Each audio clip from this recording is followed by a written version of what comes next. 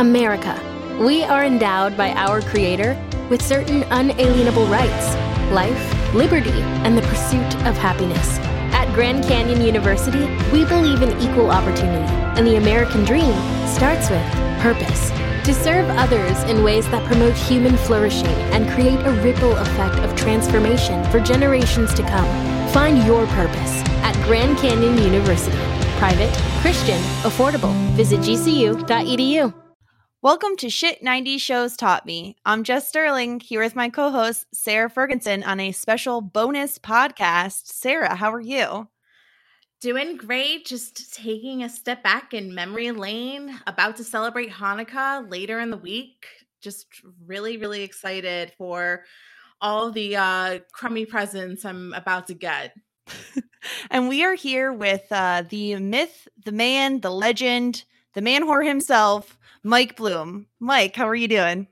Shalom, tip of the yarmulke to you. I am doing well. I'm so glad you put the myth above the man, because let's be honest, I am more fictional than realistic at this point. Yes, we're so happy you could join us today. Today we're talking about a pretty epic episode of television from our youths. We're talking about the special Hanukkah episode of Rugrats. Sorry, Hanukkah. Thank you. Yeah, you gotta get the CH in. Yeah, your mucus needs to gather in the back like we all did at Coachella before COVID. Let that be a real congening of your saliva and all your fluids through just speaking Hebrew at any point in time. Yeah, the CH is literally the only thing that I picked up from Hebrew school in the many years that I went. So if there's one thing that I can teach you, it's the Ha and Hanukkah, and that's about it. I'm so happy we learned something today. Listen, you know what? If there's one thing you can say about these Rugrats episodes is that they are surprisingly educational. So I think it only makes sense that it translates to the podcast proper. Yes. Yeah, we'll talk about how much we learned or how much we unlearned with their pronunciation that I did remember, but it was a lot this episode. So we're talking about Rugrats. For those who don't know, it ran from August of 1991, which was actually the year and month I was born. It premiered the day after my birthday. Wow. To 2004, and they did do a reboot eventually of Rugrats All Grown Up, and that was in 2003 to 2008. They had many movies: Rugrats movie, Rugrats in Paris, Rugrats Go Wild, which was the crossover with the Wild Thornberrys. A goodie. An amazing one. Yeah, they had a lot of things going on, and this was just one of the many notorious episodes they had, because it was like it was one of the first shows, first animated television shows to produce a special for a Jewish holiday, and that was the Rugrats Passover episode. And this came the following year, which I remember the Passover episode actually much more than I remembered the Hanukkah episode. What about you, Mike? What are your memories of this one? That's interesting, because you were probably like 3 years old when the Passover special aired. Because yeah, I mean, outside of studying and talking about like reality and prestige television, one of the things I do have like a borderline obsession with is animation and cartoons. And so even from a young age, like Rugrats was sort of my thing. It was one of the first initial Nicktoons ever, back when the network sort of hit the slate.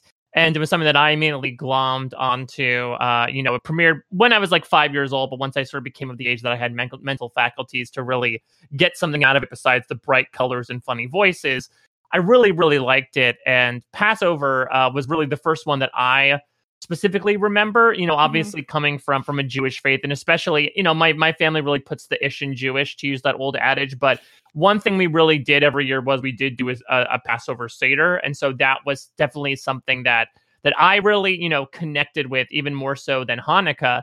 The Hanukkah thing was interesting because, to sort of put it in the timeline of Rugrats. So Rugrats started animation with a company called Klasky Supo, which you might remember did things like early Simpsons and like did a bunch of other early on Nicktoons. And actually, due to creative differences between the Passover episode and the Hanukkah episode, which was a difference, I think, of about like 3 years between production, they promptly broke things off and then went with another company. And so when things look a little different, and sound a little different in this episode. And you say it might just be because of like the tone of the holiday, which is, it's a definitively darker holiday, I think, than Passover, despite the inspirational message. But what I do remember about this episode in particular was just how different it was, how different it looked, how different it seemed, how, to your point, maybe the writing got a bit more, for lack of a better term, childish. But it is still like a very great one in that, like, it's a freaking cartoon for kids that opens up with a retelling of the story of the Maccabees, which especially back in 1996 was unheard of. Yeah. Right. Yeah. So Sarah, what did you think? Because this came like you said, Mike, they had the Passover episode in 95, and then there was like a 3-year gap where Rugrats wasn't on the air, and this was their first episode back, was the Hanukkah episode, which is really interesting. And like you said, they had a new production team, so it did. I think I even saw something like they made Angelica a little bit more likable because they were worried about the bullying nature of her. But Sarah, what are your early memories of Rugrats? So I have a very distinct memory of Rugrats being the very first show that I ever watched on Nickelodeon. I remember like switching the channels and turning on Rugrats, and that was my first introduction to Nickelodeon shows, and really just animated shows. Besides, I don't know, like back before then, I was like hanging out with Barney and like, Sesame Street. So this was like a whole new world for me, discovering Nickelodeon, and Rugrats was my very first show. And Rugrats Hanukkah, I think that you're right. I think Passover is a little bit more memorable, but I definitely, watching back at this episode, I remembered it all came flashing back to me. Another interesting and funny tidbit I have with Rugrats is that my Bubby hated Rugrats with every passion of her body because, and Jessica, if you don't know, Bubby is like Yiddish for grandma. No, you've talked about your Bubby before. I've picked that up. Yeah. So Bubby hated Rugrats, like so much so that she like refused to let me watch it because she did not like the babies behaving badly. Oh, interesting. She did not like misbehaving children. So, and I guess she thought it was going to be a bad influence on me. So whenever I think of Rugrats, I think fondly of my Bubby yelling at me for watching this horrible television show and how she used to complain about the babies and the children not behaving nicely and getting into trouble and causing mischief. So, I mean, can I ask though, like, what cartoon is that not the case in? I mean, I don't know. I don't know what. I guess she just wanted me to like stick with the like Peter Pan. Like I remember I always watched that Peter Pan Broadway show. Do you know what I'm talking about? So yes, with like Kathy Martin. But the thing is, there's a group in there called the Lost Boys. Yeah, who are like nasty little shits. Like they're running around, they're like tying people up. Like they're doing I think much more aggressive things than the babies would ever do on Rugrats. Yeah. Well, I think that the point is that she wanted me to stick with something a little bit more highbrow, maybe stick with some theater. Or maybe some poetry or something that Bubby felt like was educational. But hello, this is an educational episode of television.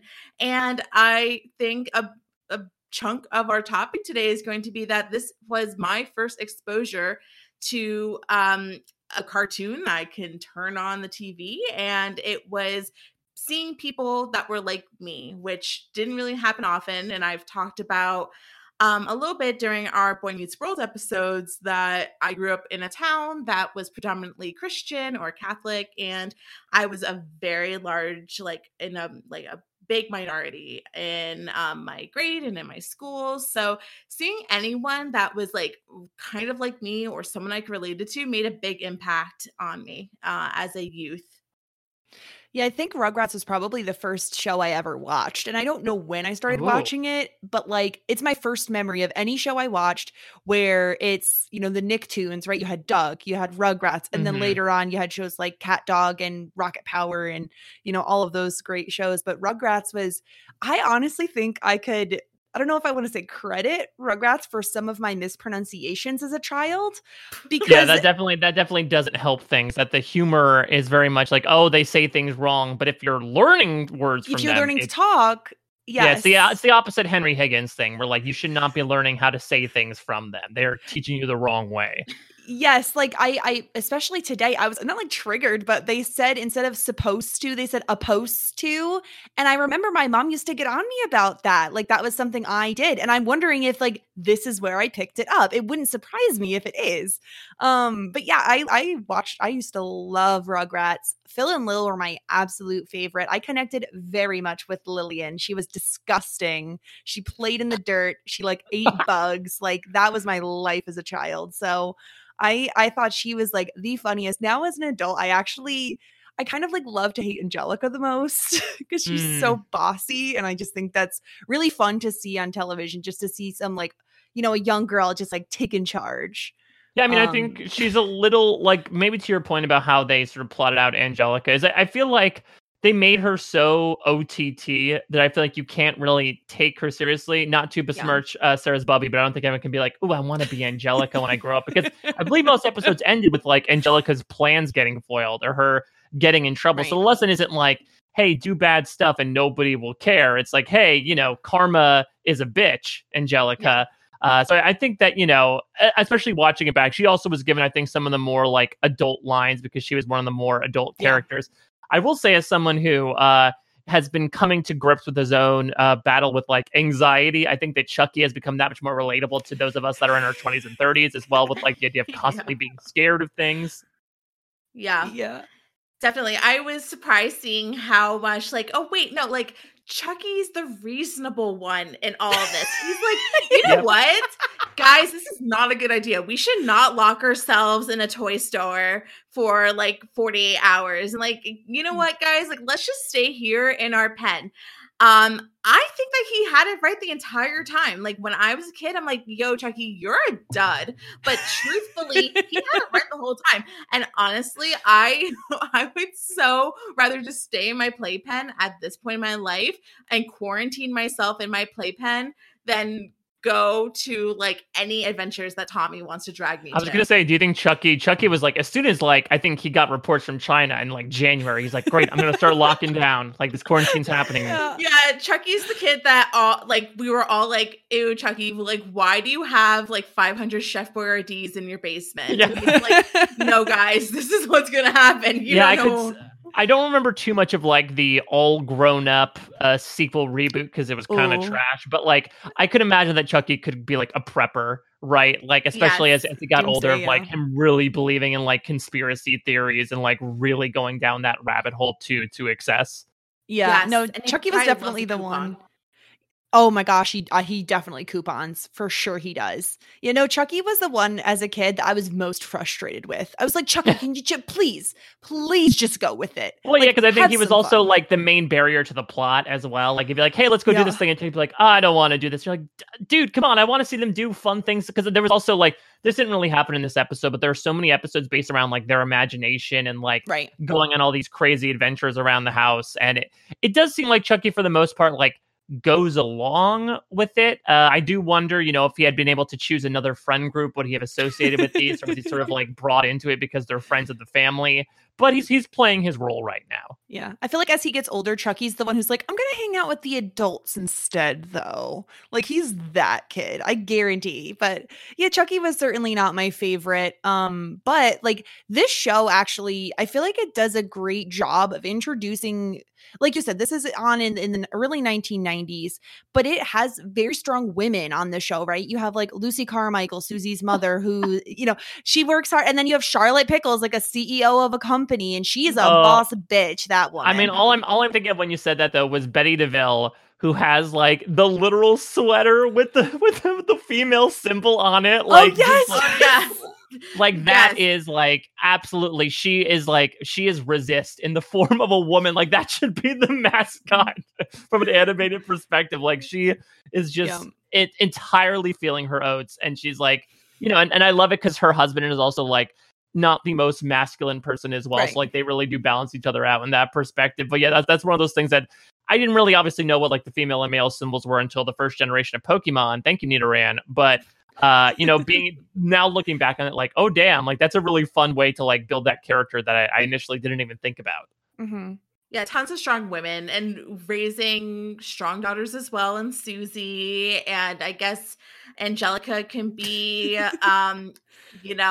her own Devil Wears Prada in her capacity. I would hate to be her assistant. So yeah, lots of great female representation. I think that there's like a good mix, like 50-50 of male and female representation, so that I could really, anybody can relate to any of these characters. It's like a nice like variety of like different types of characters. And I do believe that because they're obviously kids, that I believe it's almost like the opposite of Bob's Burgers, and that I do believe like they're all the babies are voiced by women. And for the then most part, yeah. And so I think the only voices that are being done by adult men are the adult men. Right. Yeah, it is nice to see that. And then on top of that, you have like, obviously we're going to talk about this episode and Judaism. And then I feel like Angelica kind of represents the like people who get annoyed with like Starbucks cups not saying Merry Christmas or something. Like, I feel like she'd be that. Wait, are you saying Angelica's a Karen?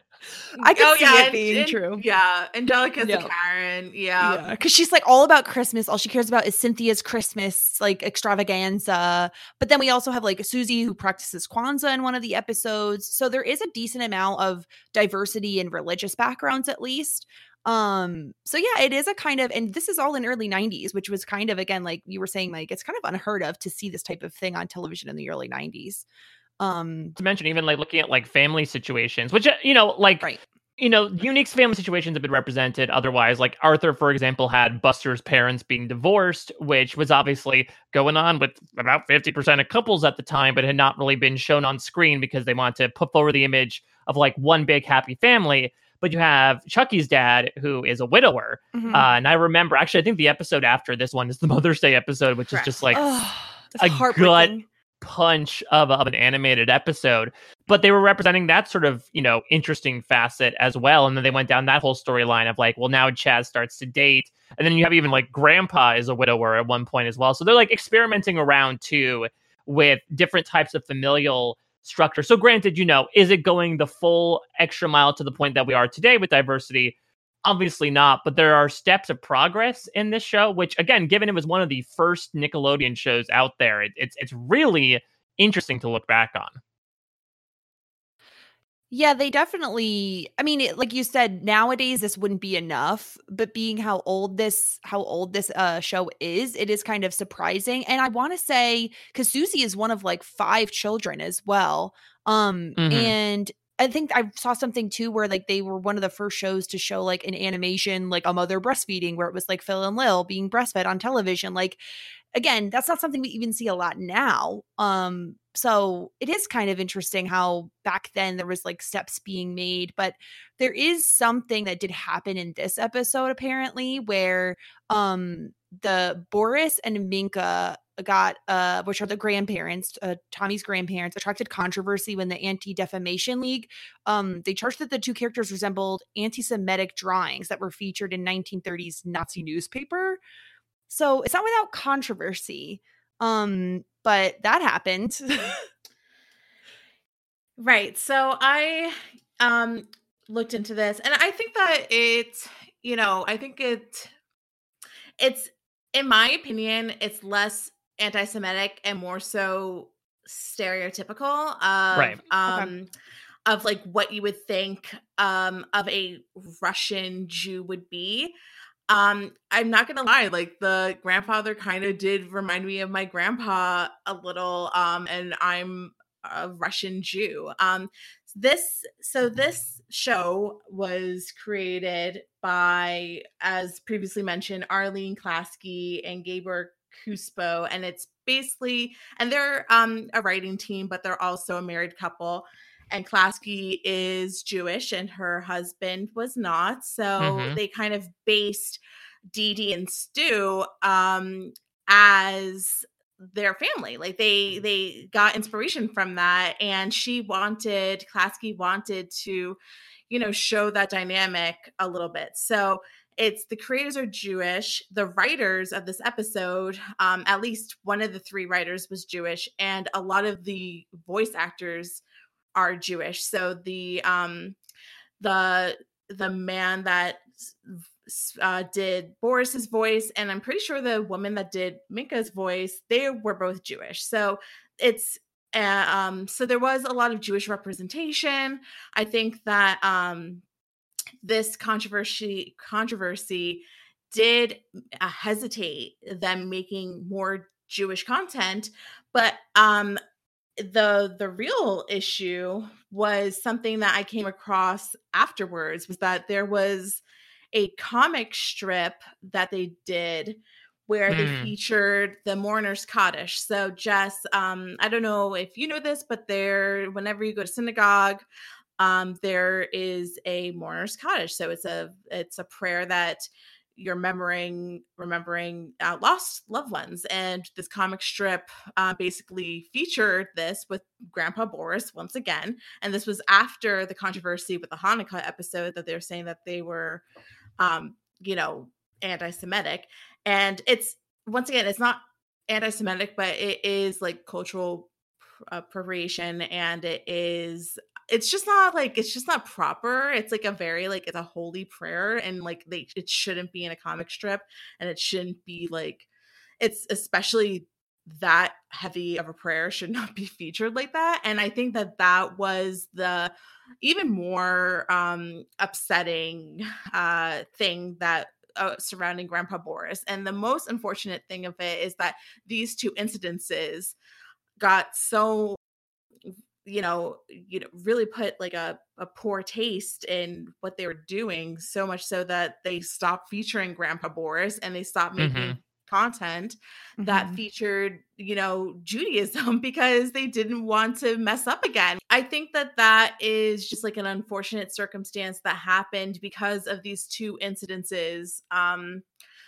But if people were negatively affected by it or offended by it, then I understand.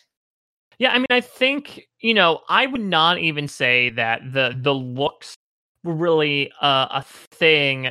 The characters of Boris and Minka, I think compared to the other set of grandparents, which is Grandpa Lou, I think they're kind of stereotypical. And like Sarah's saying, I think that there are benefits to that, because if it comes from a loving place, as it seems to be with Klasky Supo, that is fine. But I can imagine from the outset, if you're like, oh, all Jewish people talk like this, they throw Yiddish words in even. I think when we've seen them in appearances before, it is a little, for lack of a better term, cartoony. So I could understand if there was some pushback from the outside of you have these pretty zany characters, but Boris and Minka seem like they're quite literally from an entirely different country. I think now that we have sort of formally embraced more the international aspects of Judaism, they don't stick out as much. But I certainly remember at the time, because again, these are characters with accents, and this was a very American show, as much as we're sort of prodding the diversity. This took place in suburban America, as suburban as Rugrats can be.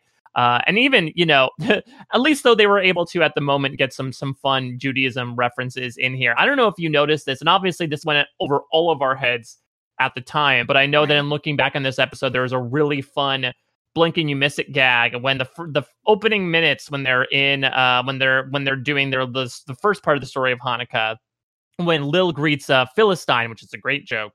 There is a stand in the background that has a word in Hebrew printed above it, and it's actually the Hebrew for moil, which are the people who obviously snip during brisses, and there's a sign hanging off the stand that says cut rate. And it's oh my gosh, no that's kidding. An incredible joke, and I love it. And this is typical 90s Nickelodeon, right? This is all the Rocko's Modern Life stuff that somehow got past the censors. But yeah, that's definitely one of those things where that's probably been one of the little nuggets of joy that I've taken in so much from my adulthood rewatching these shows, because I have been showing them to my son again, and just having an excuse to go back to the 90s is looking at these things that you had no notice of whatsoever when you were in the single digits, but now that you are far from that, it really reverberates. Yeah, I think that we're discovering a lot of that here. So we cover Boy Meets World weekly, and there's always like little tidbits. Casper was like an enlightening experience for I mean, Casper's Yeah. super ooky if you like look at it from an adult lens. Yeah, exactly. Yeah. Which we never saw.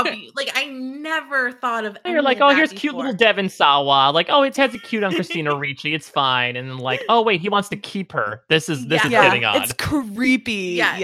Yeah. So, but luckily, there's less creepiness in this, and just good little tidbits that you catch throughout, which I appreciate. Absolutely. Yeah, and even someone I'm not Jewish, but I did pick up, like, obviously I know the Maccabees, so like a Maccababy's gotta do what a Maccababy's gotta do. I loved the stuff like that was thrown in. I thought it was very cute. And I found that, again, someone who's not Jewish I know the very basic story of Hanukkah, not well versed in it, but even I could learn something from this episode of Rugrats. So it's nice to kind of think that like little Catholic kids or Baptist kids or kids that aren't Jewish could learn about Hanukkah from just a television show and also just have fun at the same time. And I know this is not like an educational program by any means, but it was a fun episode to watch back on. Yeah, I mean there was still goofiness, right? There was everything with like Stu and like the freak ass float that he was driving around. But like there was some pretty serious stuff, specifically when they were telling the story of Hanukkah. Or to your point, Jess, I do feel like when they sometimes like sat down, especially in that first third, when they're like, this is what a menorah is, this is what, you know, the gelt is, like they did it through the lens of the baby, so they tried to make it like lighter, but it did have a little bit of a significant shift, more so than the Passover episode, which I really like punched more jokes into a lot of the retelling of the Passover story, whereas this was more separated, but I wasn't too mad about it. Also, another fun little like Jewish thing. I don't know, Jess, how up you are with like the idea of dreidel and specifically the four symbols around the dreidel, but there's stuff like when the guy in the dreidel costume falls, Gimel, which is the symbol that usually means you take the whole pot when playing dreidel, landed up, and so that's when that guy said like Gimel, I win, and he took the donuts. That's I was wondering what that was about. Yeah. I had no clue. Gimel is like, give me it all. So yeah, and then there was another great joke when Yeah. the dreidel guy walks out of the bathroom and tells Angelica, I broke a shin because of you. He wasn't talking about the body part. Shin is another one of those symbols around the dreidel. Oh. Yeah, Shin is another Jewish letter, which I you know, it was funny, Mike, because I was watching it and obviously you and I got the joke right away, and it didn't occur to me until my second rewatch where I was like, wait, Jessica probably is not going to get this joke. No, I So- just thought the old man was like super excited that there were free donuts. Like I did not understand what was going on, and I didn't really catch up. I mean, there was a lot of Yiddish I didn't necessarily understand. Mhm. Obviously context helps, right? I don't know, what did they call the children? It was like The Kindle. Kindle. I figured out what that was with context clues, obviously, but Mhm. certain things I was like, I don't know what they're saying, but I'm enjoying it. Again, the that's- latkes too, like you were saying, the teachable moments. Like to me, it was very like, oh, what's a latke? Oh, well, it's a potato pancake that we Right. make because, you know. Did you guys ever make like latkes? Obviously, Sarah, I think given your background, I can imagine that wasn't the case. But Jess, did you ever make like latkes in grade school? I think yes. I do think we made them as like a Hanukkah thing, like around, you know, because you always did like the Christmas crafts, and I'm pretty sure we Mhm. made latkes. But my mom has made latkes as well. We used to eat them with applesauce on top, which Yeah, I don't know. I think that's a that- common thing. That is a very common thing. Yeah, it sort of is like, I guess, the offset of like the vegetarian version of pork chops and applesauce. But yeah, Mhm. latkes are freaking incredible. I don't know what so- Angelica's problem is because they are delicious. Yeah, why would you? I would rather a latke than a regular pancake. She's crazy. Well, I think Angelica, the noted thing about her character, right, is like she has a sweet tooth, like she's always craving cookies. So I guess if she expects like sweet syrup topped chocolate chip pancakes, if she's getting a topedo pancake, then like, plus I don't know, I don't think as a kid, you know, I don't think you would be really into like vegetables. You know, maybe like fries would be the most you go in terms of But eating it's potatoes. basically a fry. It is. It's like a basically hash brown. It's like, it is basically like a hash brown. Yeah. I liked the joke that the miracle of Hanukkah is that they've been eating latkes for 2,000 years and clogging arteries the whole time. and they haven't gotten rid of us yet. I think that was probably my favorite joke of the episode. Yeah, that was good. The Boris had some funny moments, I thought. I really appreciated his rivalry with Shlomo. Oh my god, Shlomo. Yeah, well, Shlomo, talking about things getting dark, not in a Casper way, but like the Shlomo Boris stuff at the end, when Shlomo's like, I was never blessed to have children. I was like, is this dude like sterile?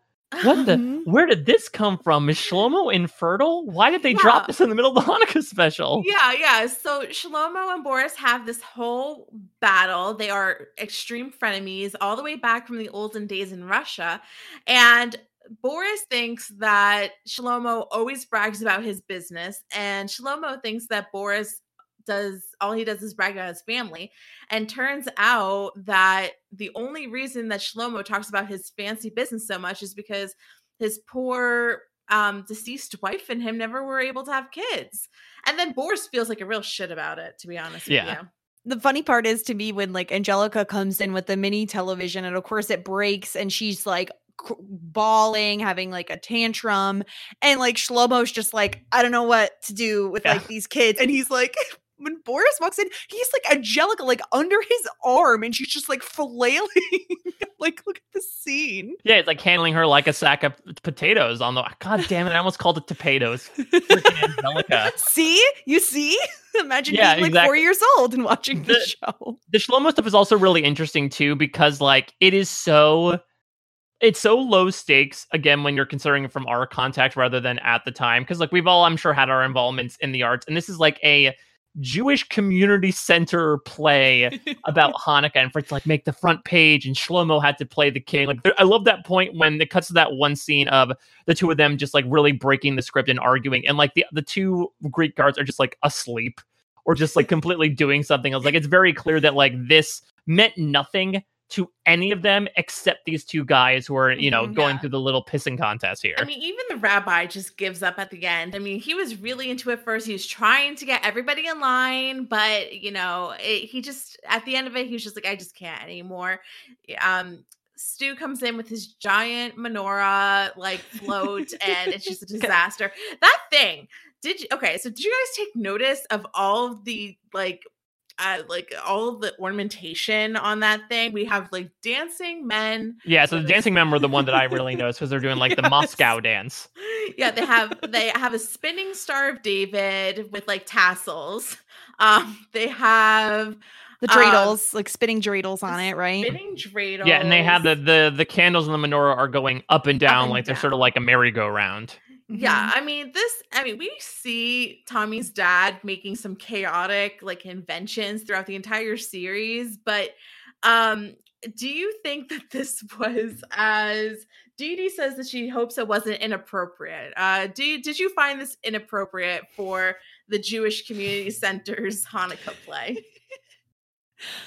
I mean, I'm not Jewish, so I don't know. Was any of it offensive? I think it was just like extra, like very extra. It was very extra. Because I don't think it was done out of any malice. I think this is Stu Pickles like wanting to really impress and like swing himself around in a manner of speaking, uncut probably, being like, hey, look what I can do. Like, you give me a task, I'm going to jump over that bar. And of course, in true Stu fashion, things go wrong. I mean, Stu Pickles is, I think, probably the biggest character that I have approached differently in watching Rugrats as an adult than as a kid. Because as a kid, it's obviously like, it's like the whole chitty chitty bang bang thing, right? Like, oh, if only my papa could be an inventor. Like, he'd make so many cool things. And you look back like, my God, Stu is like kind of such a dangerous loser almost. And that like he's like a monkey handling a chainsaw, and that he creates some really cool stuff, but he is also just like, it almost always goes wrong. And he is somehow able to like maintain some sort of income in this single income household while doing all this. He set the basement on fire, and nobody bats an eye. They're like, oh yeah, he set the basement on fire again. Like, no biggie. Like, they have like a prescription for fire extinguishers that come monthly. Like, so it's chaos down there. And yeah, like, has he ever sold any of his inventions? I remember the Reptar wagon. Dolls. Well, the Reptar wagon, the kids also that's the movie to get away in, to run away from home and get right, but it themselves saved them too. Yeah, so it undid its damage.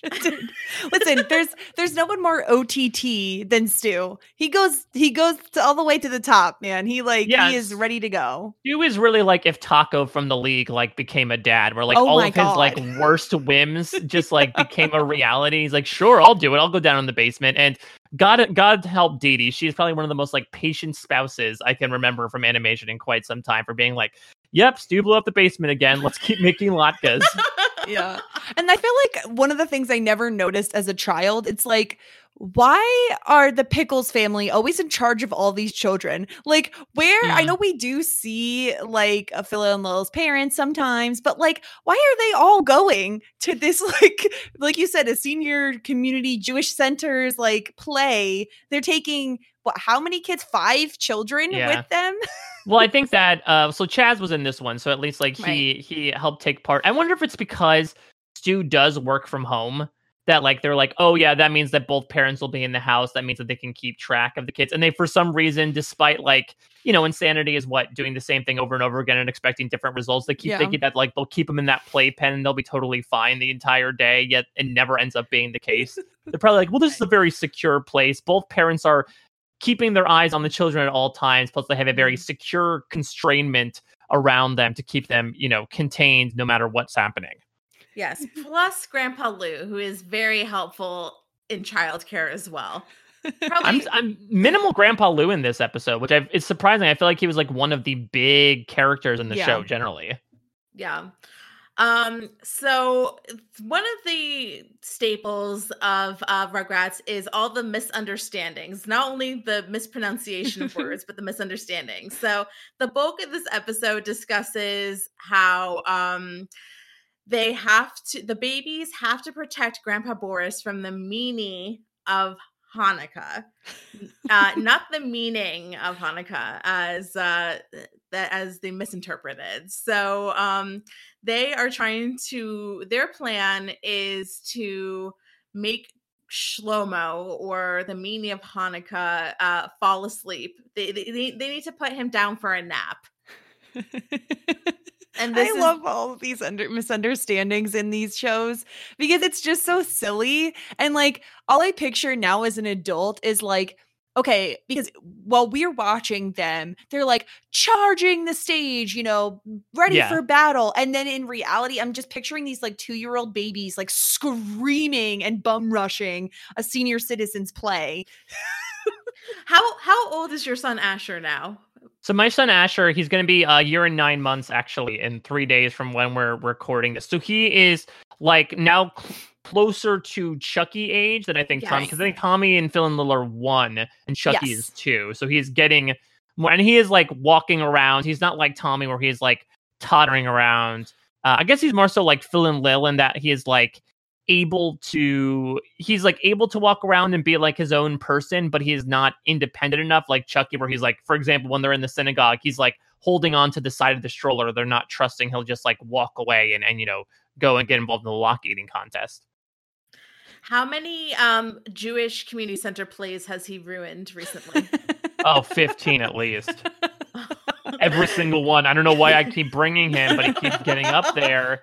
They have to stop running the headline "Baby Ruins Play" because it's happened so many times. People think that their newspapers are out of date. Well, the funny thing to me is that like, so all the kids are sitting, kind of on the floor in front of Dee Dee and what is it, Minka, right? Minka, yeah. Minka, but like, do they not notice Angelica's gone? Because she's not even in the nursery until later when she gets put there by the dreidel guy. That's the main thing about this, and that's the one thing that like Angela and I have really taken away as well, besides Stu being the dangerous loser, is just like in general, these parents are like lovingly negligent. Like, it's not like they're like, I don't care about these kids, let me get back to my thing. They just get like very easily distracted and they make a lot of assumptions, and as a result the kids are able to get into mischief. Yeah, they are they're too focused on this play. They're probably more focused on this play than anybody else in the entire galaxy. Right. It's Shlomo and it's Boris, and then like the direct adults within their sphere of influence are the most interested in this play, and literally nobody else. Nobody else. So the babies, who knows where Angelica is? She's just trying to find the nearest television so that she can watch a very Cynthia holiday extravaganza, which actually does look very good. And I would probably prefer to watch that as well. But they all wind up in the nursery eventually. And Angelica, the con woman, tries to break out of the nursery so that they can steal the poor janitor's television. Yeah, it's such a tiny little TV. Like, it's so funny to me that she's so obsessed with this. And then I thought, like, well, there wasn't like DVR, so it's not like she was going to be able, you watch it or you miss it, and that's it. So I guess sympathize with Angelica in that way. It's not even her holiday. I mean, yeah, well, that's the thing exactly, is that so Grandpa Lou's side, aka like Stu, and his brother Drew's side are not Jewish. It's Dee Dee's family. So like, I don't know why Angelica's here in the first place. I'm assuming like they had other stuff to do. It's a plot device. So she has no interest. She has no head in this fight here. No. She wants to go off and enjoy her very Cynthia Christmas. And I think this also is a hallmark of like the 90s as well. Right, because I feel like, again, today, like, you'd be able to just, like, find someone's phone and stream a very Cynthia Christmas. This is, like, I have to seek out the television because, yeah, to your point, I might be able to record it, but, like, otherwise I can't watch it live. Right, and I feel like nowadays, if you're Angelica's parents, or I guess you're her aunt or uncle, you literally slap the iPad in front of her, put the headphones in, and let her watch it while you're at the play. Like, it's probably what happens in a 2020 yeah, exactly. version. And in the 2020 version, Minka's not like knitting. Like, everyone's just on their phone during this, including the people on the stage. Except for, I know that we said nobody cares, but there's one guy who cares, people. It is Lowell Arnstein, playing the village kvetch and then takes over as the king. Oh, that guy. Yeah. He thought that he could become the king himself, but no, he was just subbing in for Mr. King. What a classic mistake. But he got to be the star of the show eventually. Yeah, I think one of the lines that I've always taken away from this episode ever since it aired was "to be or Maccabee." That's another one of like a Maccabee's got to do that. A Maccabee's got to do that. Like has been in my gray matter since that episode aired. Yeah. Right. I have a question too, like, because we have Boris who's upset that Shlomo gets to play the king. But like in the story of the Maccabee, don't you want to be Judah? No, well, I think go ahead, Sarah. I think the issue is that he's happy to be Judah the Maccabee, but he's unhappy that the newspaper decided to cover Shlomo and interview him and feature him in the newspaper because he thought that he was going to be the star of the show as Judah the Maccabee. He got his picture taken, he got interviewed as well, and they chose the Shlomo story over him. Yeah, I think it was a matter of like Boris feels that Shlomo constantly wants to one-up him. And in this case, I don't think that was Shlomo's fault. I don't think he's like slipping a 20 in the pocket like, hey, do you want to do an interview with me instead? But I think that, he used it as an example of.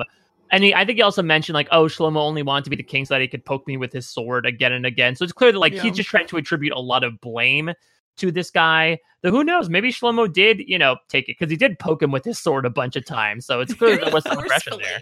Very forcefully. Yeah, but then Boris did cut down his pants. Yeah, and he was wearing those classic heart underpants. I wonder if, like, after you hit 40, if they just mail you a pair of those underpants. So I think I had a pair once upon a time.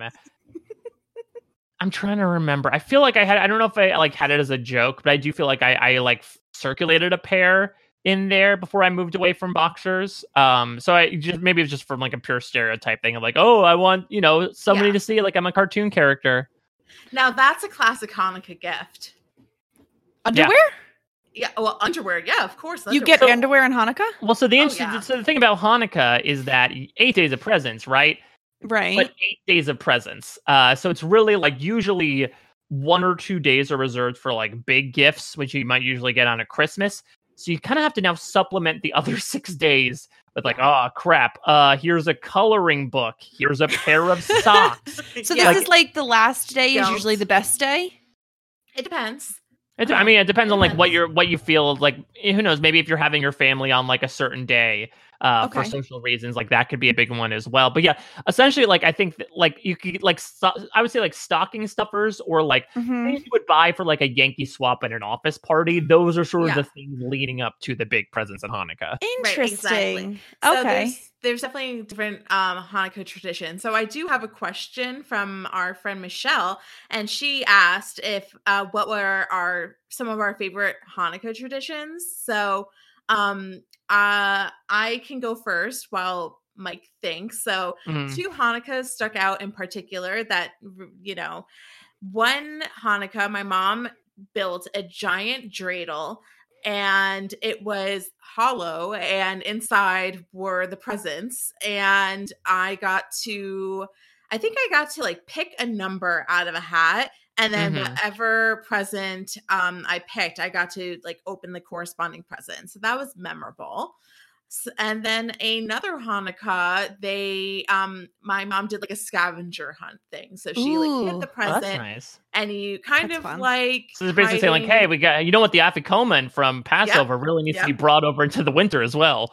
Exactly, which was a real winner in my house. So, so those are 2 traditions to spice up your Hanukkah that my family did, and so with the numbers, Jess, like like it really depended on what the number said. Like, so one day I could have gotten a bigger gift, and the next day I could have gotten like Hanukkah gelt. Like, who knows? It really the numbers told me, not my parents. See, for when I was growing up, like with Christmas, we were allowed to open one present on Christmas Eve, but like I didn't ever catch on that all my good gifts weren't gonna come out until like the next day. So like it would always be like, you know, like that's smaller gifts, like pajama pants. I don't know, something small. So it'd be like, it's like, hey, you get first dibs at the buffet, but like they haven't brought out any of the good stuff yet. It's all like salad and like little pickings. Right, because Santa hadn't gotten there yet. So how could Santa bring the good gifts on Christmas Eve? And my parents used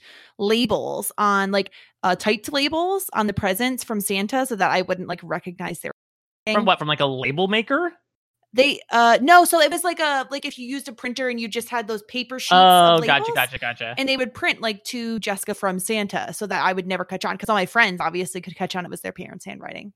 Yeah, that makes sense. I don't have many Hanukkah traditions, admittedly, because again, I think of the major Jewish holidays my family celebrated. You know, we were sort of like this weird family where like we culturally celebrated Christmas, but we had a lot of association with Hanukkah because my aunt actually still does work for a synagogue. So like we would do some stuff when we were kids, and she was really more like frequent in that community. But what I would say is like one thing that always has stuck with me is like, give me, you know, natural candles in your menorah over electric lights any day. I know that it is a much greater fire hazard, but there is something like really pretty about, you know, just like the glow of the candles. And there is something that like really does take you back, obviously, to like to different days or days gone by when obviously you're not in a temple staring at a giant menorah hoping that things will happen, you know, 8 days in a row. But I do really just like the all natural light that comes from it, rather than like the kind of chintzy electric bulbs you'll find sitting in the window as you walk by on the street. Oh yeah.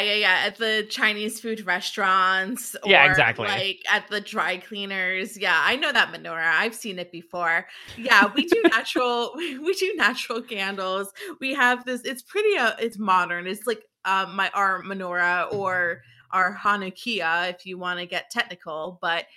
It's just like a slab of a slab of marble with like a wood base. So I got it from CB2. Mm-hmm. So we brought Hanukkah into the 21st century at our household. But with wax candles, I went to Bed Bath & Beyond and I got this year's candles, and I'm excited. We're all set up. So do you instead, because I know they said that you could use like you can use candles, or you could also use what is it called? The liquid. Oil? Oh my gosh. Oil? Yes. I've never used oil. Okay, they had it in the thing. I don't think I want to light like a small vat of oil. I wouldn't either, but that's my question. Unless I really don't care about my eyebrows. So that's my question. Like, you don't leave them lit. You just, it's like a symbolic, like you light it and then you do 2 candles and then you do 3 candles. Okay, number one, you can't blow it out. That's like some like Yeah. voodoo, like scary shit. Like if So you you do leave that, it for 8 days? No, they're candles, so they burn down. They're so like Hanukkah candles are like meant to burn for like 2 hours. Oh, I didn't know that. Okay. Yeah, you're so- not gonna be like, all right, well, I'm gonna hit the dusty trail of That's- candles, do your thing.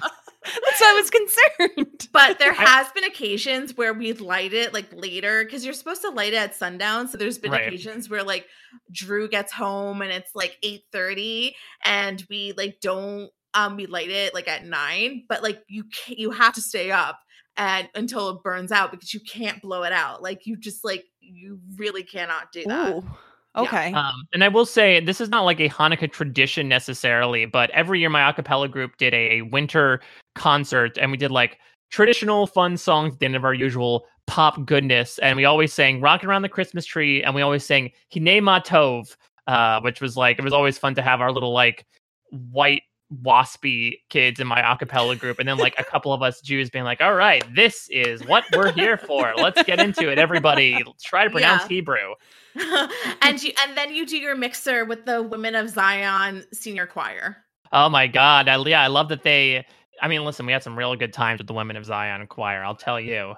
It gets really wild, doesn't it? Lots of shoes knocking that night in more ways than I do believe, actually. So the Women's of Zion choir is a group, and that was actually them performing in the episode. Oh, really? Too. Yeah. I didn't know that. Oh my gosh, I'm learning so much today. Yeah, I don't think they got a bunch of random old ladies like, come sing. Come here, come sing for me. Yeah, they're just collecting them on the lot at like Warner Brothers or yeah, exactly. They're going to like bingo halls. And they're like, hey, I need 5 people to be like, on 4 each night. Come on, we'll pay you scale. I mean, have you ever been to Midnight Bingo? It's actually a really good time. So is Midnight Bingo like midnight bowling? Yeah, it's literally at midnight and it lasts until like 3 a.m. So you're exhausted by the end of it.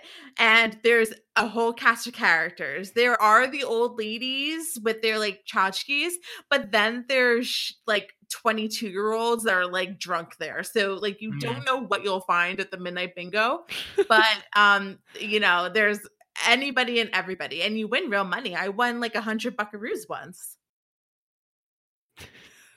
I've never done Midnight Bingo. I wish I could. I mean, now I'm not doing anything anyway, but like I've always wanted to go do bingo like with actual adults. I don't care how like old lady-ish it is. It always sounded like a really fun time to me.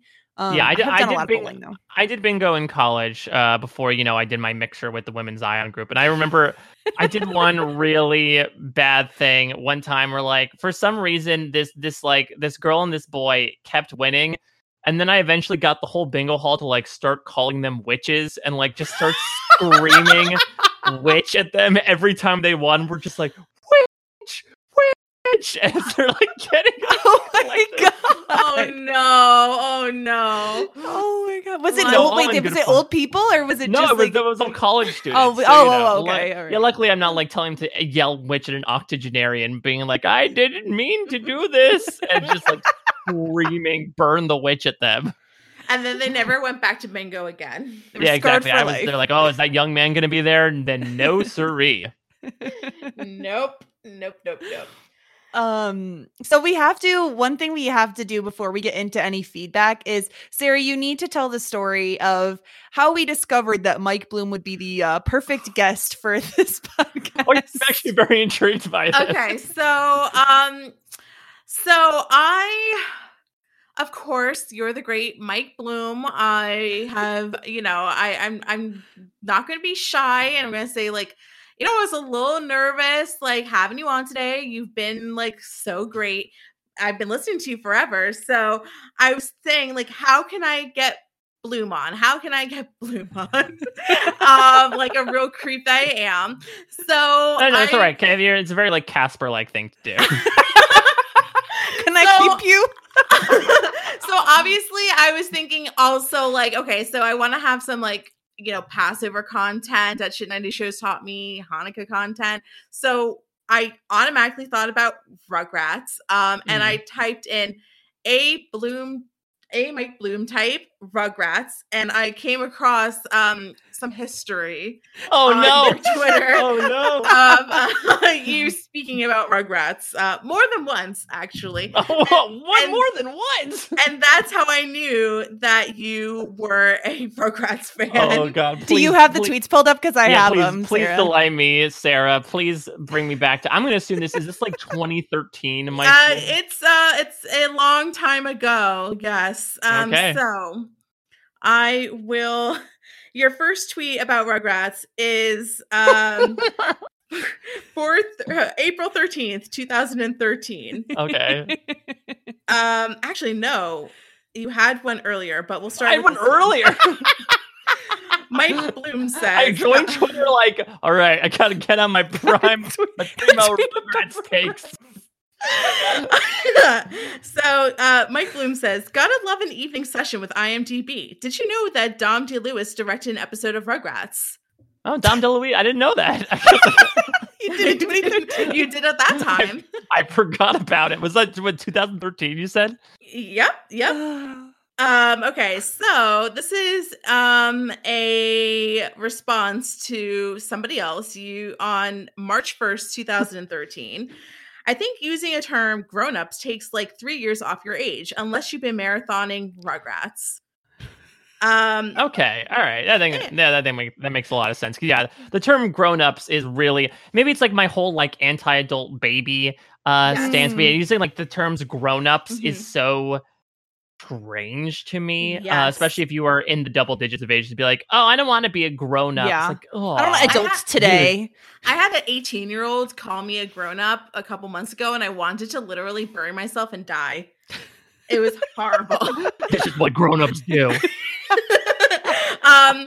Next one, April 23rd, 2016. Oh, next one. There's a lot. Okay, this is the last one. I won't hurt you. This one's a good one.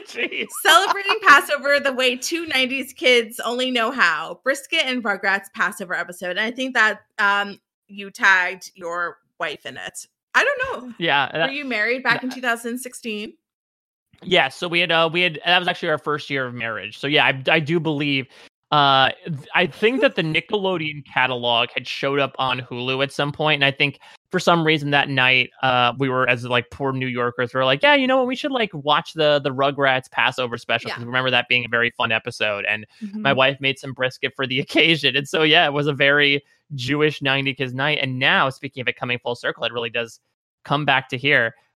God, I had no idea how Rugrats focused my content has been. At least, I think that's 3 tweets more than like literally 95% of the population. Yeah, and there's a few more, but we'll spare you today. A few more. So what? Yeah, you're the biggest fan of Rugrats, maybe. Apparently, I didn't even realize this. Also, I forgot that Dom DeLuise directed an episode of Rugrats. Well, now you relearned that. You can think I think that's. I mean, listen, I think there could have been a lot worse things when you said, like, I'm going to go back into your tweet history. Like, that's, I'm sweating bullets. Luckily, it just came back to, like, well, I guess the thing you could hold against me is how much I love Rugrats from cradle to grave. Yeah. Yes, it was just so funny that she shared those tweets with me, and I was like, now we got to get him on, because that's my great. Rugrats guy. That's the guy. That's like entrapment. Like, all right, we're going to read some tweets back to you. Yeah, now you're gonna block me from Twitter. Exactly. Like, my God, she's onto me. She knows that big Rugrats is in my pocket. The Rugrats lobby. Gosh. Oh no! So good. But yeah, actually, speaking of watching Rugrats now, did you hear they're doing a reboot of Rugrats that's coming out in 2021? So, oh no! We'll have to tweet this this picture, but they have like a little, I'm gonna put it so you could see it, Mike, in the chat here. They had an image that came out that was like next gen Nick on the cover of Variety, and it shows like they're very like 3D, like they're not at all what you're used to seeing from Rugrats. Oh yeah, look at that. They're creepy looking. I don't Chucky's like hair is a lot. I really don't like it. I don't trust it. I don't like them. Yeah, this seems like that thing. Like, I don't know if this is real or if this is like they like had deviant artists like say like, oh, this is our our special version of Nickelodeon characters, and then they decided to say like, all right, we're just gonna sort of like repurpose these and put them into our own artwork here. And they're babies again. Like, what else do we need from this age group? Like, I mean, I don't know. I don't know. I'll admit, as someone who watched a bit of All Grown Up, it was really weird to see them as teenagers. Like, really, like, listen, I don't want to think about like the Rugrats like hormones. See, like I had the opposite reaction because it came out in 2003. So I was 12 and I was thrilled when I heard Rugrats was coming back. And let me tell you, that theme song was a bop. I had it in my head all day. A bop.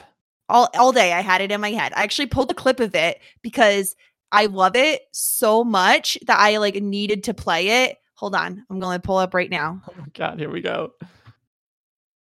4, 3, 2, 1. Ooh. So good. Every birthday, my mom and dad would say, you're another year older, another year wiser, but I still go to school. To Guys get go an crazy on the education drums. I see each and every day, like a mini Oh, I had it in my head all day. all grown up. I really want to shout it out. All grown up, I want the world to know. Yeah, this is the part I remember. Yeah, the all grown up part. That was what Oh, was in my head. Mm-hmm. Yeah, not my parents walk in on my birthday and say I'm another year older. But man, they were that band was like really getting into it. But I agree, like incredible theme song, not so it like very incredibly weird in retrospect concept. So like if they have to do it now, I guess the question is, because I've been watching like the Animaniacs reboot, which obviously brought them into the modern age, would a modern day Rugrats take place in 2021? I think it would have to. Yeah. What other shenanigans than, oh no, I accidentally like posted this TikTok video. Yeah, they're going to be like, oh no, my mommy is saying that she's afraid of bake news. We've got to stop her making that souffle. Like they're going to do like, are they going to do really weird, stupid things like that? Yeah. It's going to be modern day shenanigans. And I don't know if I'm ready. Will I watch it? Of course I will, because what else do I have going on with my life? But I would have maybe liked to see them like age up like at least a year. Like I just don't know if I need to see like Tommy still at 1 year old. Yeah. And I'm just thinking of Stu's inventions too, like in the modern age. Like, what's he going to be doing now? Yeah, exactly. Like, I don't know what Stu's going to be like. Oh, I got these new phones. Actually, speaking of like really creepy artwork, did you ever hear about Rugrats preschool days? Yes. I saw that and I was like, ooh, no, I don't like this. Yeah, if you've seen images from it, so this was another spin-off besides All Grown Up that was initially made with like Angelica and Susie in preschool. But if you look at the art style behind it, it is absolutely mortifying. Like it is something that like will keep you awake at night. Like their eyes are so big, the hair is so shiny for some reason. Like they look so different, and it's not. I don't know why it's so different. It's very Angelica creepy looks looking. like the Cheshire Cat. Yeah, like especially because one of the like images from like a YouTube video has her smiling like that with like that big wide grin. Yes. Yeah. She I don't she like does this. those bangs too. Ugh. Well, I think what doesn't help is I think these kids have like pupils. And I feel like the Rugrats thing they always had like dots for eyes, right? So like when you actually give them eye colors, it's very strange. That happens with The Simpsons as well. Like when you give them other eye colors, it really sticks out in a very disquieting way. Yeah. Ooh, this is creepy. Yeah, this is really like and this when did this air? So I think they aired like one episode in like 2003, and they're like, nope, and then they promptly got rid of it. This seems like if like the like South African version of the show that would be like, yeah, we're not going to pay Nickelodeon, we're going to create our own thing called like Pig Pals, and it's going to be like using the same character models. Like that's what this seems like, just close enough to the real McCoy, but very distinctly separate. Yeah, like those offbeat Little Mermaid movies. I know exactly what you're talking about. So we do have some feedback, some questions. Okay, get me away from the Captain Look at like the horror show that is that image. Yeah, I really am trying to forget. I feel like Angelica like lives in the this version of Angelica lives in a sewer and like invites young children to like suck their souls out. This is like almost like Coraline. Coraline ruined my life. Oh my god! Wow. Can that be your new Twitter handle? Is Coraline ruined my life?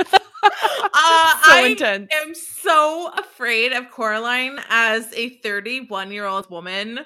I think about it and my blood turns cold.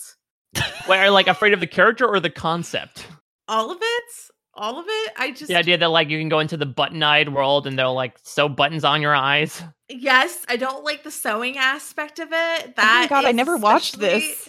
Creepy to me, Jessica.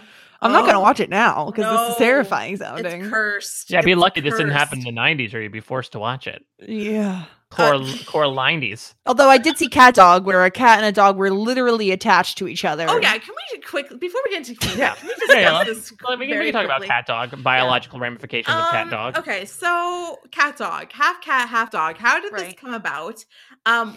Why was this a show? It's like it's not right.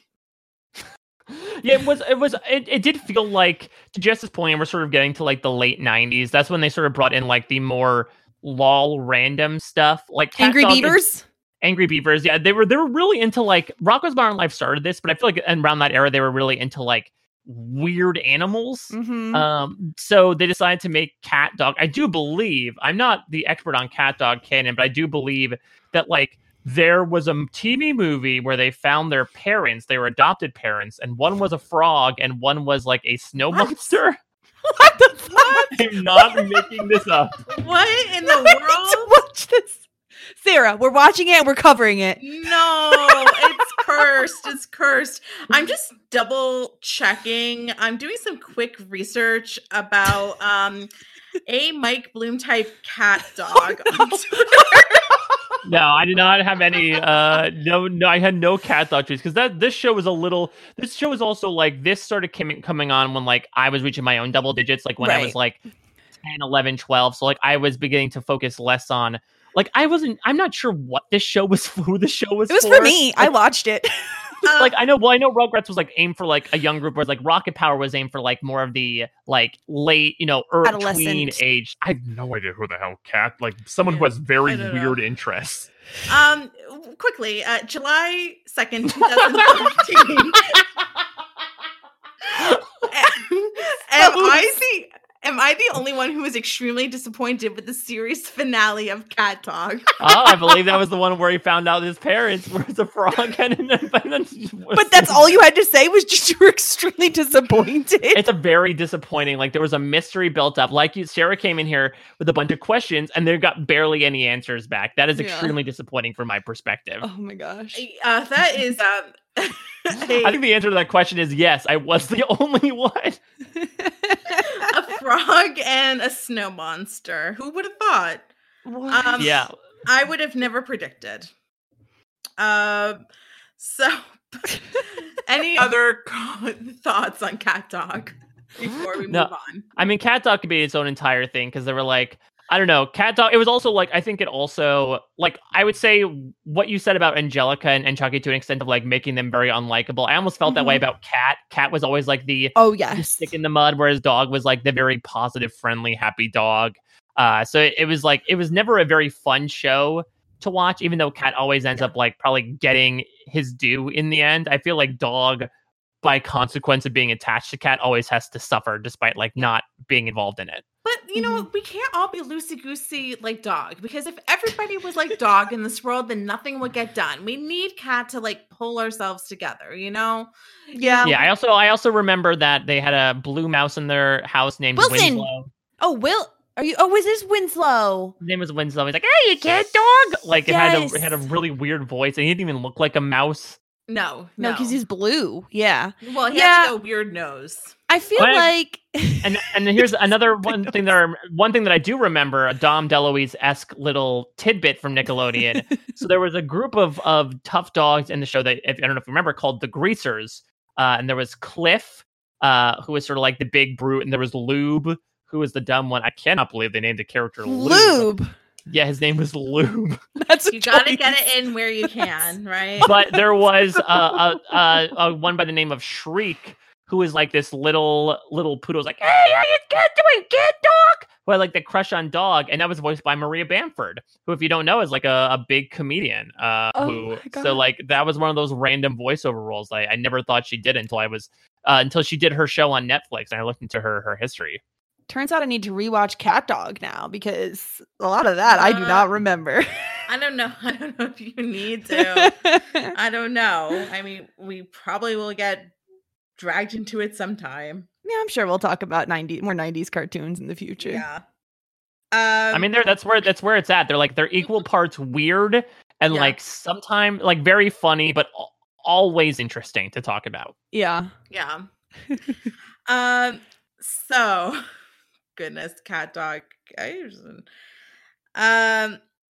Okay, so we talked about this a little bit, but both Matt Stewart and Sarah Noor wants to know which characters did we like best and or identify with the most out of Rugrats, not Cat Dog. Because I'm a lube all the way. I'm a lube lad. Oh no! Hashtag lube lad. I don't even want to know what's in that hashtag. Don't search it. You know what? Don't look up my tweets with hashtag lube lad. I agree with Sarah though, or I agree with Jess in that I think at the time I was very much into like Phil and Lil, to the point where my grandfather, I actually had the exact opposite reaction from my grandparents' perspective than you did, Sarah. In that, like, when we would visit my grandfather's house, like, we would have Rugrats on all the time, and he'd be like, "Oh, I guess you like that show." And he was an artist, and he made like little wooden cutouts of like Tommy Pickles for my sister and Phil for me. I don't remember if we still have them. Maybe they broke at some point because they're like 2 decades old. But for me, it was always like Phil and Lil was sort of like, while they were disgusting, they were sort of in the middle from like a chaotic good versus lawful good spectrum. They were very neutral good, where like Tommy, while really pursuing some brave stuff, was like kind of out of control. Angelica was, to quote myself in a bingo hall, a witch. And Chucky was, like we talked about before, like being the one that was preventing all these fun plots from happening most of the time. So I sort of went with the middle ground and went with Phil and Lil, who I felt like were good, like all around players in that regard. Yeah. Yeah, Lil was definitely my favorite as a kid. I also really liked Susie. I thought she was just so nice and sweet to all the babies all the time. So I really appreciated her for that. She really is like a Mary Susie in that, like, she did so much, like, she knew so much stuff. Like, she really was an awesome character. And it also was I'm glad they brought her in for many reasons, not only for diversity's sake, but because it was also like, hey, here's a kid Angelica's age who is not like the exact opposite. Yeah. Yeah. No, yeah, Susie was always great. A good foil to Angelica. She, told the babies all the time, like, everything that Angelica tells you is a lie. Like, don't worry about Angelica. And thank goodness for Susie. She's one of my favorites as well. Once again, I go for the character that we're here for. If it was not for Tommy Pickles, would there even be Rugrats? So I will take Tommy in this fight. Sarah always likes the main characters. Like, her favorite character in Harry Potter is Harry Potter. Is that not the hottest take you've ever heard? Very hot. I mean, it's also, I think that the hot take is that I wouldn't say like, let's take out the Harry Potter of it all. I think if your favorite character is usually the main character of a show, like, that is usually a pretty hot take. For one reason or another, people tend to like glom onto the more supporting characters for whatever reason in any type of piece of pop culture. Look, we're here for a reason. If there was no Tommy, then there would be no Rugrats. If there's no Harry Potter... So is it appreciation or is it genuine like of the character? I actually really do like Harry Potter a lot. Like, I think he is like truly my favorite character in Harry Potter. Tommy, I appreciate him. He is bolder than I ever was, braver than I ever am. Jessica stole my pick with Susie, so I had to come up with the second favorite if we're going to be transparent. What are our thoughts about like sort of the cousin Olivers that they brought in on Rugrats? I would say even post Susie, right? Because we had Kimmy. Dale and Kimmy, I think are the big two. I liked Kimmy a lot. I loved her boots. I loved her hair. I thought she was a lot of fun because she was like, she was a very fun character, a very weird, quirky character, and I appreciated that. I thought she was a good addition to the group, and she did bring something a little bit different. Yeah, Kimmy is Matt Stewart's favorite, so Interesting. There you go. and I think Dill's like, he's like a little more offbeat than Tommy. He's definitely different. He's his own person, which I like. Whenever I think of Dill and like their last name Pickles, you know what always stands out to me is that family reunion episode where the one kid is like, Pickles, I'm hungry. Yeah, I'm Yes. hungry. I'm hungry. That's another Rugrats quote that really stuck with me. And when we were rewatching, I'm like, when does that come in? Like, when did they meet that big hoss-looking kid? Yeah. It's the family reunion episode. Does I think it's early. Isn't it early on? that is season 2, episode 8. Ooh, okay, very early. Yeah, and also season 2 has my other favorite episode, the Toy Palace episode, which is season 2, episode 14, as I mentioned earlier, where they get stuck in the toy store because their parents accidentally bring home stuffed animals. Yeah, and I do remember. Unfortunately, shows tend to repeat sounds over and over again, and they get stuck in your head. So the one thing I remember that was when it was the gorilla toy versus the Reptar toy, and someone was like, "The Korg hungry, Korg eat," versus Halt, I am Reptar, Halt, and they just kept repeating it for like a minute straight, and just will never escape your head. Much like Tommy and Chucky were unable to escape the toy store for some portion of time. Yeah, but they had a good time. That was a very memorable episode for me. Yeah, I would say I liked Kimmy. Dill's kind of a little shit. He's boring. He just babbles. Yeah, and I never understood the purpose of it. Like, I actually think the Rugrats movie, like, the Rugrats movie genuinely made me cry. I'm sure I probably tweeted that out somewhere. Because it does do with, like, some really emotional stuff. But outside of that, like, the entire concept of the show is, what if babies could talk? I feel like by bringing in a baby who himself cannot, like, walk and talk like the other babies and communicate with them, it sort of, like, almost makes the series step back 2 steps by being like, oh yeah, but Dill can't do it, so therefore they had to like drag Dill around. It just felt like almost like a hamper to a lot of stuff that they were doing. Yeah, I agree. I think he was kind of unnecessary. We don't need everybody to have a sibling. It's so harsh. I mean, Tommy's only 1 year old. It's only like a 1 year age difference. I know, that's crazy to think about as well. Like, damn, Stu and Dee Dee. Yeah, they're busy. What are you doing in that basement?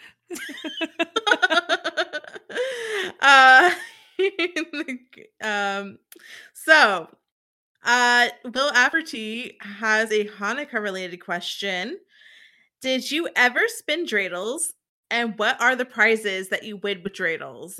You win nothing with dreidels. You win like literal like foil wrapped chocolate. Yeah, basically it was never like, nobody did it for money or like toys. Usually it was just like, hey, here's a big bag of gelt. It came in little yellow, like bags made of yellow netting that you would cut open and spill out, and then you just sort of gather them all. Well, you would each have a little thing, and then depending on the letter that came up when you spun the dreidel, you would either, put in one, or you would take half, or you would take it all, or you'd have to put everything in. Okay. That's how the game of dreidel went. So really it's sort of like a game of chance. There is no strategy involved. But I definitely have spun dreidels many a time. Not like the more authentic large dreidels, like the ones that Lil was disgustingly eating during this episode, but more Not so me like to the very small blue ones that you get at the dentist's office when you reach into the basket of toys. Yep. There are dreidels at the dentist's office. Sure. Yeah. If you go to certain types of dentists. Yes. Yeah. So I know exactly what dreidels they are. They're the little plastic ones. You got blue. I usually chose white, but I know those dreidels. I've seen them before. So yeah. But no, there is no good prizes to be won. When and the gelt itself, like it was never horrible. Fantastic chocolate. Chalky. Like it was like I mean, it really didn't taste. It was not very sweet. It was always Wasn't Phil eating it in this episode?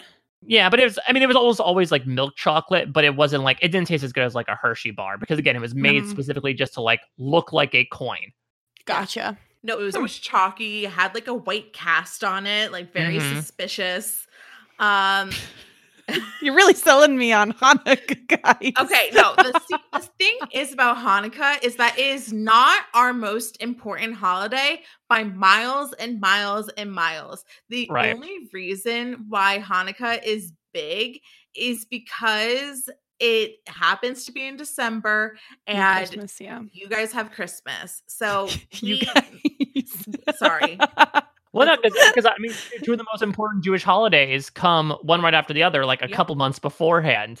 This is essentially like, all right, we had our New Year, like now we wait a few months and now we celebrate Hanukkah, and I guess these guys are doing something at the same time. Yeah. So we might. I as well always do felt it. bad for like Jewish people when you go in the stores and there's like all these displays of Christmas ornaments and lights and garland, and then there's like a tiny end cap that has like blue Yeah. Hanukkah things. Yeah. And that's what we've come accustomed to. So, if you wonder why the stereotype is that Jewish people specialize in guilt, this is why. Not guilt. Not guilt. Guilt. Yeah, guilt and guilt. This is why. Because we are sufferers. We do not get 2 end caps at the grocery store. Yeah, there's no fun mascots. There's only one to South Park's point. There's really only one Hanukkah song. You know, there needs to be more of a burgeoning market in that regard. Yeah, I we need to agree get- with that. And I mean, Hallmark only started doing Hanukkah movies like last year. So like people are starting to catch onto the trend, but I think there needs to be a bit of a catch up to be able to get to Yeah. the same level as the Christmas monstrosity. Yeah, yeah. Yeah. Yes, we need Princess Switch for like a Princess Switch Hanukkah. Yes, yeah. So yeah, I think that, you know, it is something to be said about Rugrats being, you know, doing representation on TV. If we didn't have Rugrats and I guess Adam Sandler's 8 Crazy Nights, then what would we have? I And that is not if a we good didn't movie. have Adam Sandler's at Creative Nights, we'd have a lot more brain cells, I think, would be the thing. But I agree that I think Rugrats, it really cannot be stated. You know, we are really lucky to be living in the landscape of television and especially animated television that we live in today. But I mean, you know, looking at all the Christmas specials that occurred across live action and animated mediums, even in the up to the mid 90s, it was truly out there to have like an outright Hanukkah episode, and that has now made its way into live TV as well. But I remember this was one of the first times that the holiday was really acknowledged. And to Sarah's very fantastic points early on, like that did mean something, and it meant something on both ends to those that didn't know a lot about the holiday, and to those that the holiday meant a lot to, but they never really had heard people talking about it on screen, except for maybe like a passing mention. It was really great to sort of have that servant serve two masters, for lack of a better term, and create a really entertaining episode from a really top tier entertaining show. Mm-hmm. Yeah, I will say, as someone who grew up not Jewish, like I remember learning about, I believe it was Passover from the Rugrats Passover episode, and then what is that movie? Is it a Prince of Egypt? Yeah, that Prince of Egypt. Yeah, that was a great movie. I love that movie. Yeah, that was the one that had the Whitney Houston, like there can be miracles. Yes. I think that's from Prince of Egypt. Yes, Whitney Houston and Mariah Carey, both of them. That's what it was. I was like, I thought it was Whitney Houston and Brandy, but I didn't think it was. Yeah, I'm pretty sure it was Whitney and Mariah. Mariah, like two iconic divas of music, and we believe in miracles or whatever the song is. Spectacular. Did we have any other feedback, Sarah? No, just a couple of people appreciating, like Sarah Noor, that like we've been saying, it was great to see that representation. Mm-hmm. Brendan Fitzpatrick said that was really his first exposure to the story of Hanukkah and Passover. And what I loved about it too is that it's almost like backdoor exposure, right? Because like Rugrats was not brought in as like, we're going to teach people about major cultural holidays, and it just so happened that they had built up so much goodwill and like so much confidence in their own product that you get episodes like Passover and Hanukkah. You talked before about the history of the Class D Soup Up, but they're like, all right, now that kids are really interested in this show, let's show that we can still educate about these things without making it seem like it's now like an after school special or something you would see on Sesame Street that seems like more educational than entertaining. It can be both. Yeah. Yeah. Mhm. I know the Passover episode of Rugrats is I don't think it takes place in like current time Rugrats reality. It's fully the story of Passover. I did like how the Hanukkah episode mixed in some like the baby shenanigans that is like so beloved with Rugrats in general. Mhm. Mm-hmm. Yeah, it was a good episode. So if we don't have any more feedback, we can get into to wrapping up. Mike, tell us all everything you have going on. I'm sure you have a million plugs to make. Yeah, I've got 8 crazy podcasts. So at the moment we are recording this, I've embarked on several voyages of the podcast variety. Of course, The Amazing Race is another thing that serves to educate in a very entertaining way, is finishing up its 32nd season, which has finally come out. And so I'm doing 2 podcasts a week there with Jessica Lees and Rob Cesternino. And I'm also doing a couple of Survivor podcasts as well with Rob Cesternino, doing some very silly ranking and ratings, as well as we make our way through the desert that is this off season for 40 days and 40 nights, or probably a lot longer, depending on when Survivor comes back. And then over on post-show recaps, so Josh Wigler and I are in our 2nd year of Down the Hatch, which is a Lost to Rewatch podcast. For those of you that may not be aware of it, we watch a Lost episode every week.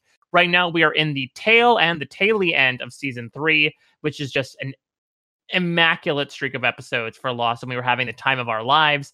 Jessica Lees and I are also covering Star Trek Discovery, which is in its 3rd season, and really doing some bonkers stuff as well in a good way. So that's over on post-show recaps. And then in January, I should have a few more other projects coming as well. I will leave those mysterious, see if they ignite come 2021, much like some nice Hanukkah flames. Just don't get too close if you're lighting up oil.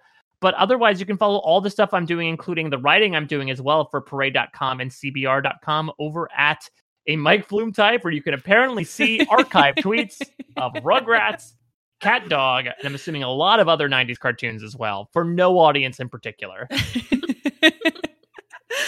So this is actually my 4th day of podcasting in a row. This is a Wow. record for me, which is absolutely insane. How you doing? You got your stamina up? I'm good. I forgot. I said to Sarah today, I was like, I just got done with my 4th day. And she's like, no, today's your 4th day. And I was like, oh, that's right. I forgot. You don't put the cart before the horse. Yeah.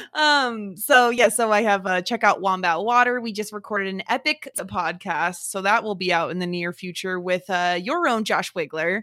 My own. He's Your mine. own. He's yours. So that's coming out soon. We just did our normal Boy Meets World coverage, obviously Shit 90s Pod. And then every week I have community building with Josh Wigler over on Post Show Recaps the Patreon. So join us at postshowrecaps.com/Patreon to launch a full rewatch if we hit 1,000 patrons. So that's keeping going on. We got Rob Cesternino coming up this week. And Sarah and I are just keep hitting that Boy Meets World weekly. So that's coming up next week. I think we're on episode 15 of season 1. Yeah, I was going to say, where are you right now? Do you know what's coming up next? So we just watched the episode where Topanga has a crush on Eric. We're very early mid season 1 right now. Yeah, is this We're still getting there. still weird Topanga? Draws lipstick on her face to do a Okay. poem about the ozone layer, Topanga? Okay, she is weird like any other millennial or Gen Zer. Like a crystal millennial. She's crystal. She likes auras. In this day and age, I would say that she's not that weird. Yeah. Well, I think her parents, didn't they have like sort of like hokey Native American names that they changed? Isn't it Jedediah or something? Isn't that her father's name? That's her father's name. Yeah. Well, okay. So we just learned her sister Nebula is Nebula Stop the War Lawrence. Yes. But it's her full name. We just met.